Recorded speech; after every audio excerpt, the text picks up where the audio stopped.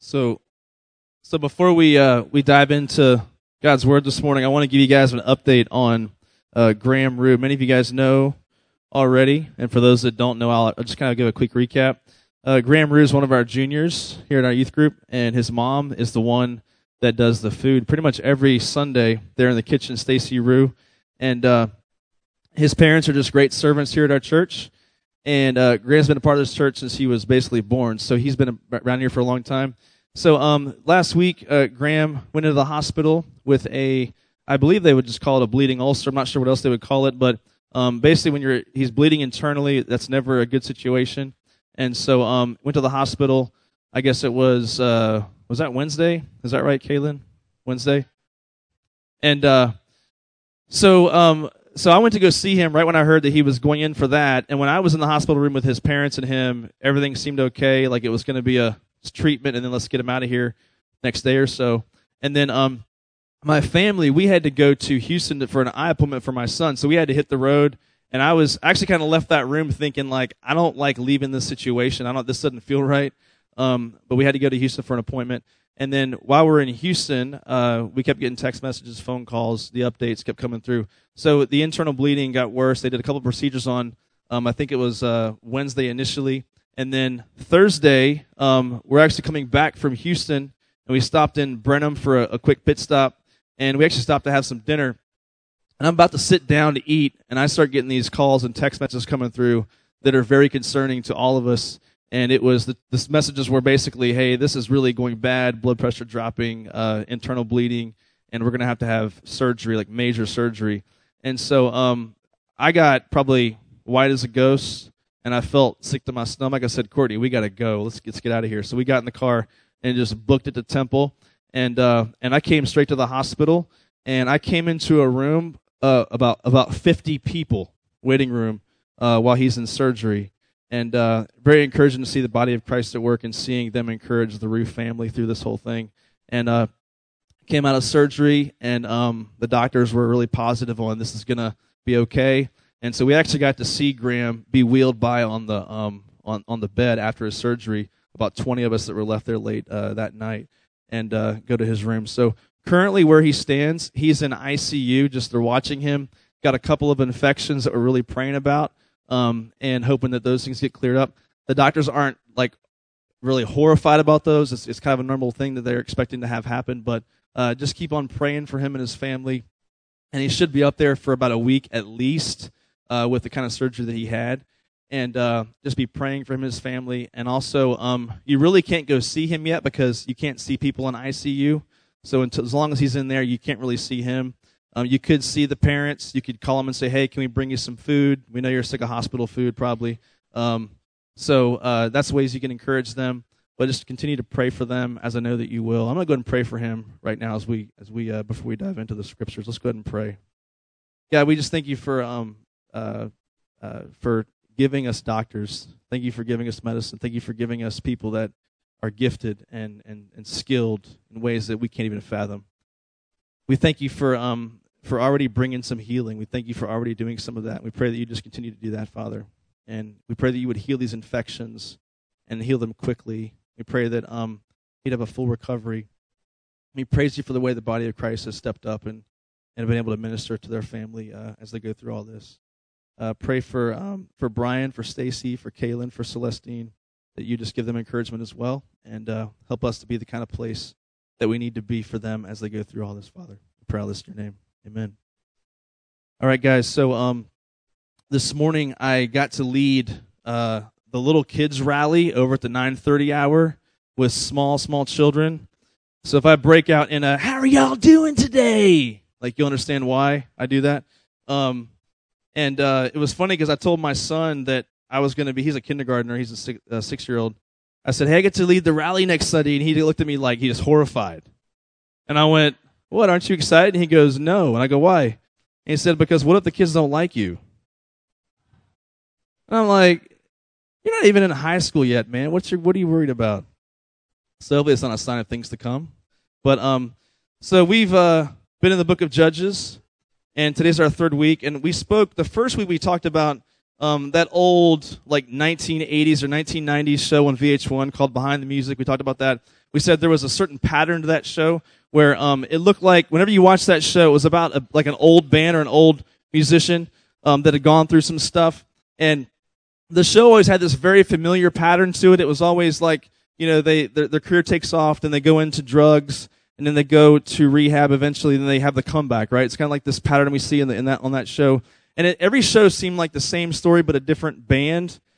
This is kind of like Israel. It's like same story, different judge throughout the entire book of Judges. And so we see the same pattern. So here's the pattern we see with Israel throughout the book of Judges. And here's the pattern that you see. Go to my next slide. Israel sins.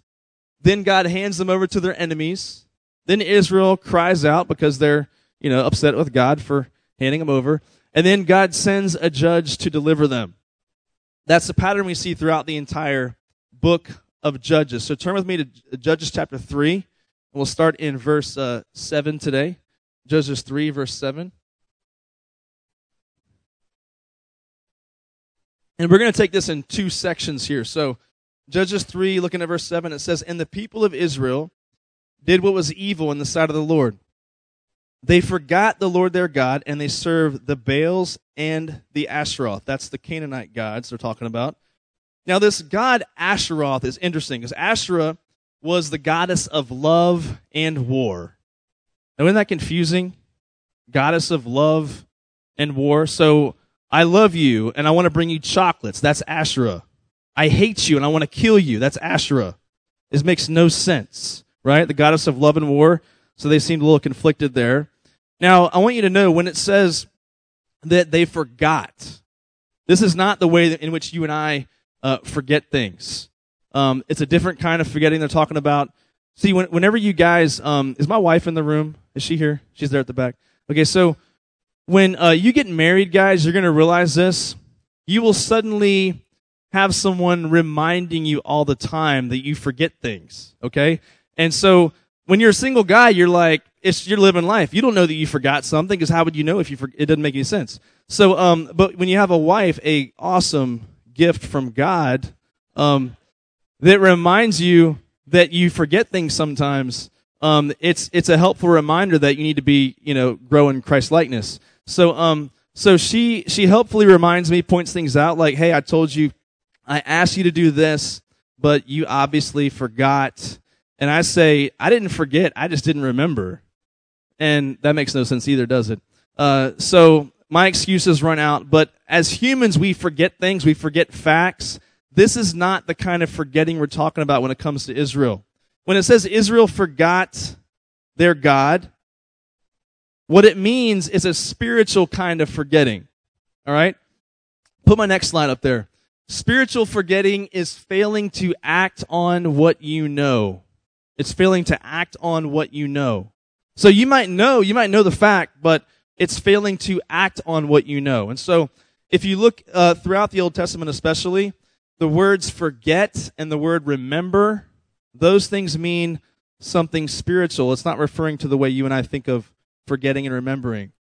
In fact, Isaiah chapter 64, verse 9, the writer asks God, he says, "Do not remember our sins forever." And what's he saying there? Is he saying that God can't remember sins?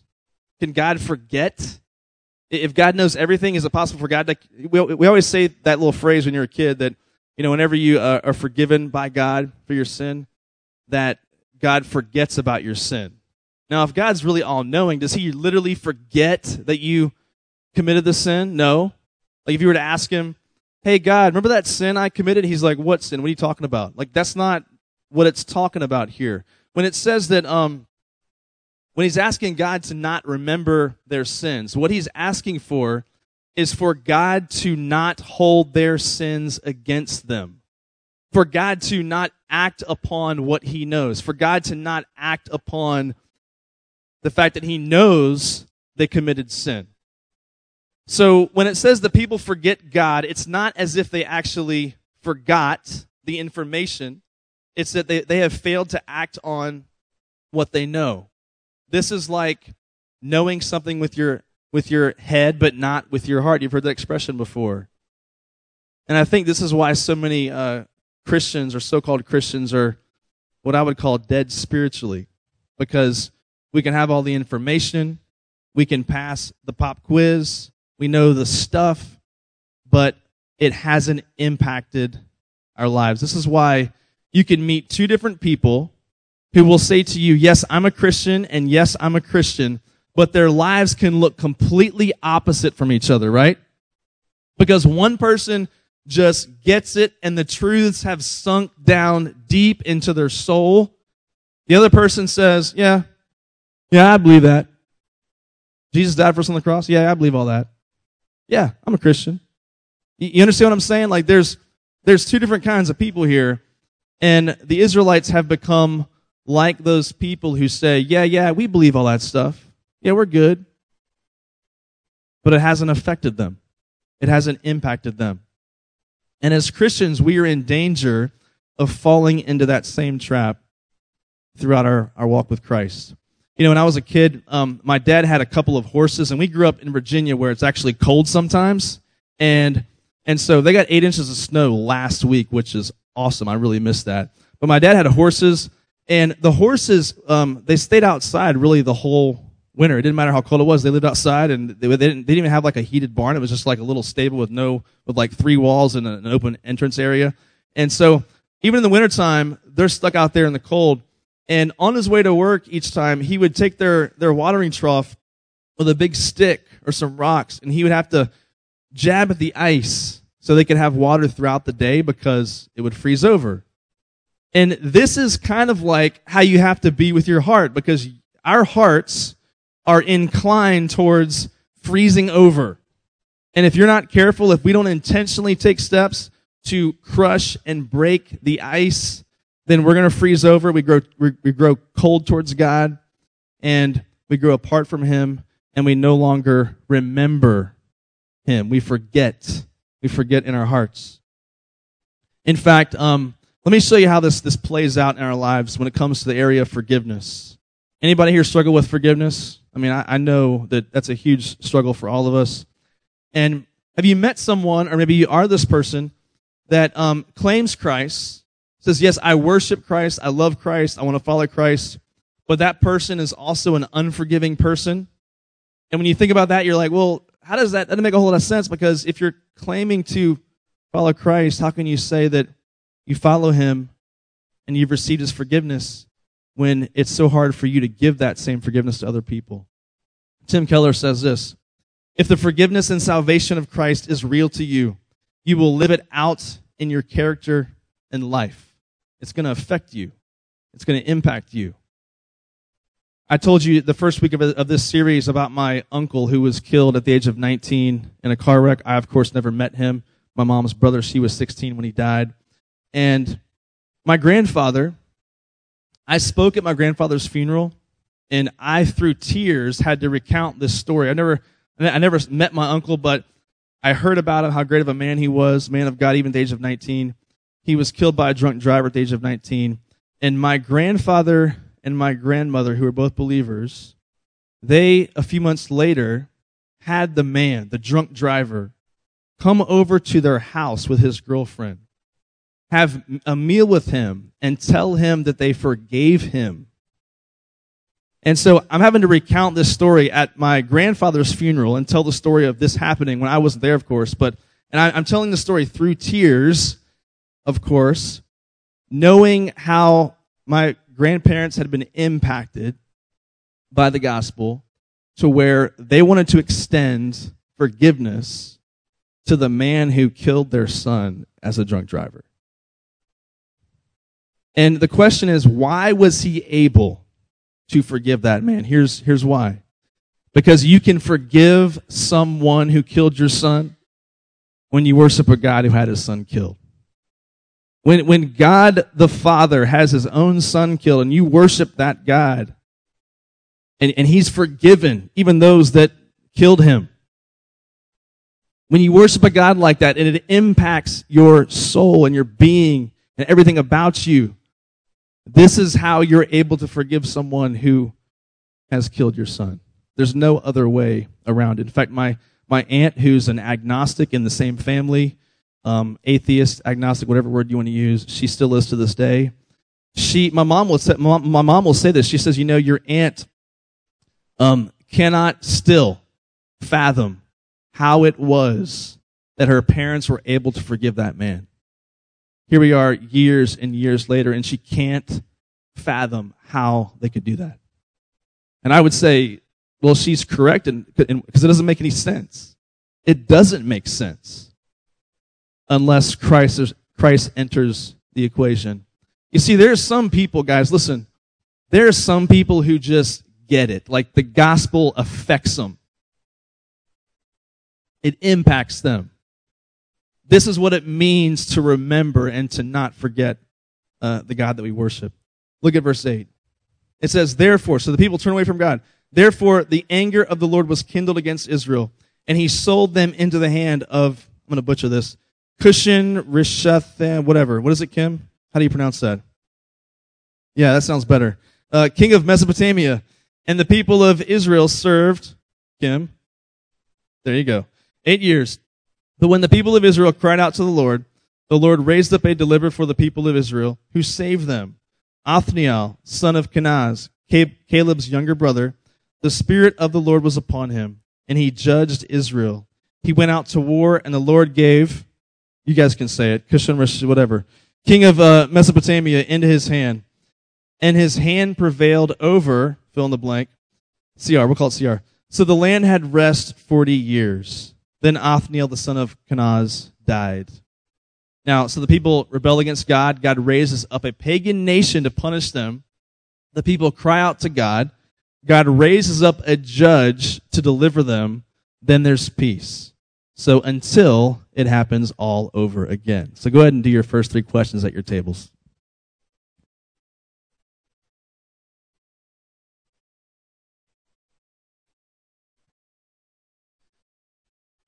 Okay, so now we're going to read what I think is one of the most epic stories in the entire Bible.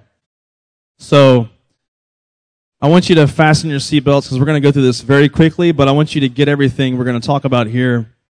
So we're now going to see a story that's very similar in the pattern that we just saw, but it's a much more exciting, detailed, almost overly detailed story in the book of Judges.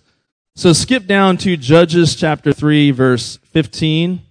And as a quick summary, so the same thing happens again to the Israelites. They go right back into idolatry and forgetting about God, turning their back on him.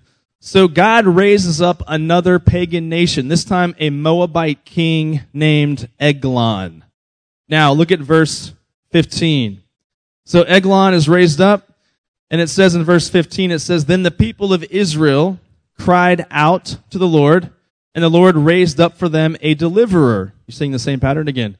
Ehud, son of Gera, the Benjamite, a left-handed man. So it's saying that Ehud was a left-handed. Any left-handers in here? Raise your hand. Oh, all the brilliant people in the room. That's what it is. Yeah, I see how it is. It is true. They're smarter than you, all you right-handers, like myself. So why does the Bible tell us, why does it matter that he's a left-handed man? We'll come back to this a little bit later on. Some think that left-handed means crippled, like he was actually crippled on his right hand, and that he had to use his left hand in order to fight. So we'll come back to this idea a little bit later on. The people of Israel sent a tribute. Now what is a tribute? Tribute is like mafia protection money. All right, that's what it is. So this guy Eglon, he's in charge because he's dominating the Israelites. And so in order for them to be protected, they've got to give him like an annual fee, like the mafia. So he charges this fee, and so someone from Israel comes to him every year to give this money to him. And it says in verse 16, and Ehud made for himself a sword with 2 edges. This is getting really good. So he makes a sword. So Ehud's going to be the deliverer of the money. He makes for himself a sword with 2 edges, a cubit in length. A cubit is from your elbow to your fingertips, approximately. And he bound it on his right thigh under his clothes. And he presented the tribute to Eglon, king of Moab. So before Ehud goes into the king, he gets shady and he hides a knife. And look at the next verse here. We're still in verse 17. It says, now Eglon was a very fat man. Thank you for that detail, Bible. Verse 18. And when Ehud had finished presenting the tribute, he sent away, listen, he sent away the people who carried the tribute, but he himself turned back at the idols near Gilgal and said, I have a secret message for you, O king. A very pointed one, I might add. Sorry, that was a joke. And he commanded, listen, he commanded silence. So the king is saying silence. And all his attendants went out from his presence. And Ehud came to him as he was sitting alone in his cool roof chamber. Now, back then, these large buildings, they had a chamber on top that could catch the breeze, and it was cooler up there. So there's a cool roof chamber up on the top of the roof, most likely. And Ehud said, I have a message from God for you. And he arose from his seat, the king, and Ehud reached with his left hand, took the sword from his right thigh, and thrust it into his belly. That's a good action scene, isn't it? Right? Great action scene. So after Ehud gives him the money, he sends away the entourage, he tricks the king, gets him to come close, and then stabs him. Now, I want to introduce you to the most interesting verse in the entire Bible. All right? So, in fact, this verse was put in the Bible for youth pastors. I'm convinced. So here's what the verse says. And the hilt, in fact, I wanted to give this verse its own slide, make sure it gets all the glory it needs. And the hilt also went in after the blade, and the fat closed over the blade. I'm going to let that sink in, no pun intended. For he did... Oh, so that joke was funny? Ha ha ha ha ha. All right. For he did not pull the sword out of his belly, and the dung came out. It's in the Bible. I'm just reading Scripture. That's all I'm doing. Reading Scripture. Now, I had a revelation when I was studying this. This is my new life verse. I'm going to put this verse on a t-shirt and sell it in Christian bookstores. Are you guys in? Would you buy one? Coffee cups. We get a whole marketing campaign going. We'll think of a cool name. I'm not sure what we'll call it. But, yes, this could be a money maker. In fact, if any of you want to get creative and print me a shirt with this verse on it, I will wear it. All right? Just the verse just by itself. It's just Scripture. It's just Scripture. Now, I want to know, anybody have the NIV version of this verse? NIV? What does it say? What's the last phrase? What's the last phrase say? What does it say? No, like the very last phrase. Not that verse, the previous verse. The very last phrase. What does it say? His intestines or whatever? See, the ESV, that's why it's better, because it's PG-13. NIV is like something else. I'm not sure what that is. So here's what happens next. Watch. Look at verse 23. It says, Then Ehud went out into the porch and closed the doors of the roof chamber behind him and locked them. Yeah, because he's a ninja, right? This guy's like, quick work, lock the doors, walk away like nothing happened, right? And so then here's what happens. This gets even better. This is even a better part of the passage, I think. So verse 24.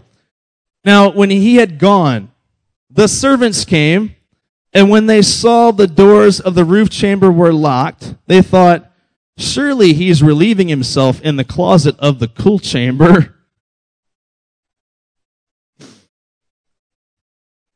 I guess there was a bathroom or whatever they call it back then in the cool chamber. And it says, and they waited until they were embarrassed. Now, so they're outside the door because, the dung has come out, right? And so they're outside the door and they're wondering, okay, what's he doing in there still? And they think he's got a case of what I call in my family the vodka cha-chas. And so that's what we call it, yes. And I knew my wife would laugh just like that. That's her Ricky Ricardo laugh right there. And so they wait till they're embarrassed. So you can imagine they're outside and they smell something coming from the area. And so it says they're embarrassed. Because you and I have been there where you walk into the restroom and someone's in there and you're with your friend, you're like, a tear starts coming down your face because your eyes are burning, right? So they're really embarrassed about the situation. So then they decide, it says, but when he still did not open the doors of the roof chamber, they took the key and they opened them, and there lay their Lord dead on the floor. All right? Look at verse 26. Ehud escaped while they delayed, and he passed beyond the idols and escaped to Sarah, where when he arrived, he sounded the trumpet in the hill country of Ephraim. Then the people of Israel went down with him from the hill country, and he was their leader. Yes, he was their leader after all of that, right? Verse 28. And he said to them, follow after me, for the Lord has given your enemies, the Moabites, into your hand. So they went down after him and seized the fords of Jordan against the Moabites, and did not allow anyone to pass over. And they killed at that time about 10,000 of the Moabites, all strong, able-bodied men. Not a man escaped. So Moab was subdued that day under the hand of Israel, and the land had rest for 80 years. So we see a similar pattern we saw in the first story. This story was just a lot more interesting. Right? So normally you've got to kill a bunch of soldiers to get to the king, but this guy does it in reverse. He kills the king first and then takes out almost their entire army. So I want to ask you a really quick question. What in the world is this story all about? This is a very confusing, very, very confusing story. So I want to go back to that little detail I mentioned before, that he was a left-handed man. Some scholars think that he was not just left-handed like you and I might be, but he was actually crippled on his right hand, and therefore he had to fight with his left hand. If you're a right-handed person, how important is the right hand? In battle, it's everything, especially in that time when they used swords, and that's pretty much it. And so if a man couldn't use his right hand, he was useless in battle. In fact, I would say that this might be why he was the man that was allowed to come and bring the money to the king, because they thought, oh, he's not dangerous. He can't hurt us. He's crippled. He's a crippled guy. He can't really hurt us. And so that might be why he was the one who got to come in and see the king, and why the king did not expect what he had for him. No one thought he was a threat. So here's what happens. Listen very carefully. Here's what God does. He uses an unexpected man in an unexpected way to accomplish his purposes. This is what God does. And whenever we look through the Bible, we see this pattern in play. We learn to expect the unexpected. God never uses who you think he's going to use to accomplish his purpose. We even see this pattern. We say that God often uses our weaknesses to show his strength. God often uses our weaknesses to show off his strength. Because think about this. How was this man able to get in with the king? It was because of his weaknesses that God was able to use him, and use him mightily in this situation. Because whenever you and I see a disadvantage, God sees an advantage sometimes, doesn't he? Think about this. God uses weakness to gain the victory in this story. It's a crazy story. It's an insane story.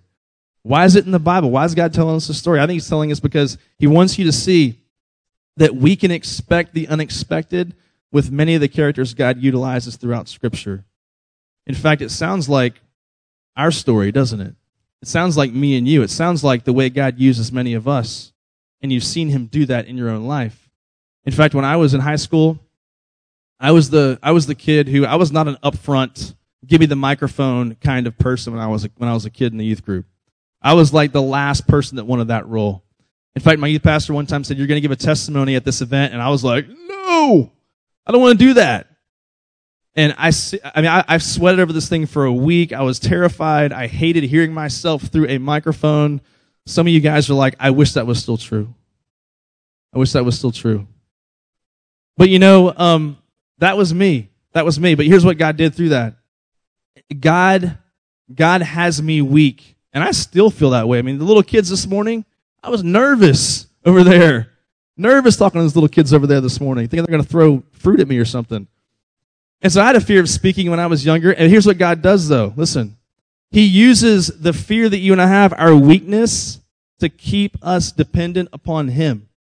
Because if you don't have that weakness, if you don't have that, are you going to be dependent upon Him? No, you're not. You're going to think, yeah, I got this. I'm good, I got this. And as we approach Impact coming up, for many of you, this is how God utilizes you. You come into Impact and you think to yourself, there's no way I'm getting up in front of little kids and sharing the gospel. No way it's going to happen. And then you meet Mrs. Ronslaben. And she trains you and makes you understand that, yes, we want you weak. We want you to feel inadequate. We want you to feel dependent upon God. And this is how God's going to work. We should learn to always expect the unexpected. This is how God shows His strength. In fact, this doesn't just sound like our story. This sounds like the story of Jesus, doesn't it? In Isaiah 53, verses 2 and 3, it says, this is talking about Jesus. This is prophecy about Jesus. It said, He had no form or majesty that we should look at Him, and no beauty that we should desire Him. He was despised and rejected by men, a man of sorrows and acquainted with grief. And as one from whom men hide their faces, He was despised, and we esteemed Him not. So God sends Jesus in weakness, but God uses that weakness to gain victory. Tim Keller says that Jesus delivered His people not through great triumph, but through crushing defeat. So when you hear this crazy story in the Old Testament, what's the story about? It points to Jesus. It points to Jesus, the ultimate deliverer who was made Himself weak, made Himself weakness, so that the strength of the Godhead could shine through and save us from our sin. That's what the story is really all about. And so these stories have patterns. The people rebel. God hands them over. They cry out, and He saves them. And the question I want to ask you this morning is, where do you find yourself in that pattern right now? Are you someone who is in the middle of that rebellion phase like the Israelites were? Are you someone who right now God is handing you over to your sin, like it talks about in Romans chapter 1 and 2? That God's handing you over right now. You're feeling the weight of God's judgment upon you because of the sin you're choosing in your life. Are you someone who is currently crying out to Him in repentance and confession to Him? Because when you make that cry, He always saves. He always saves. Go ahead and finish with your last few questions at your tables.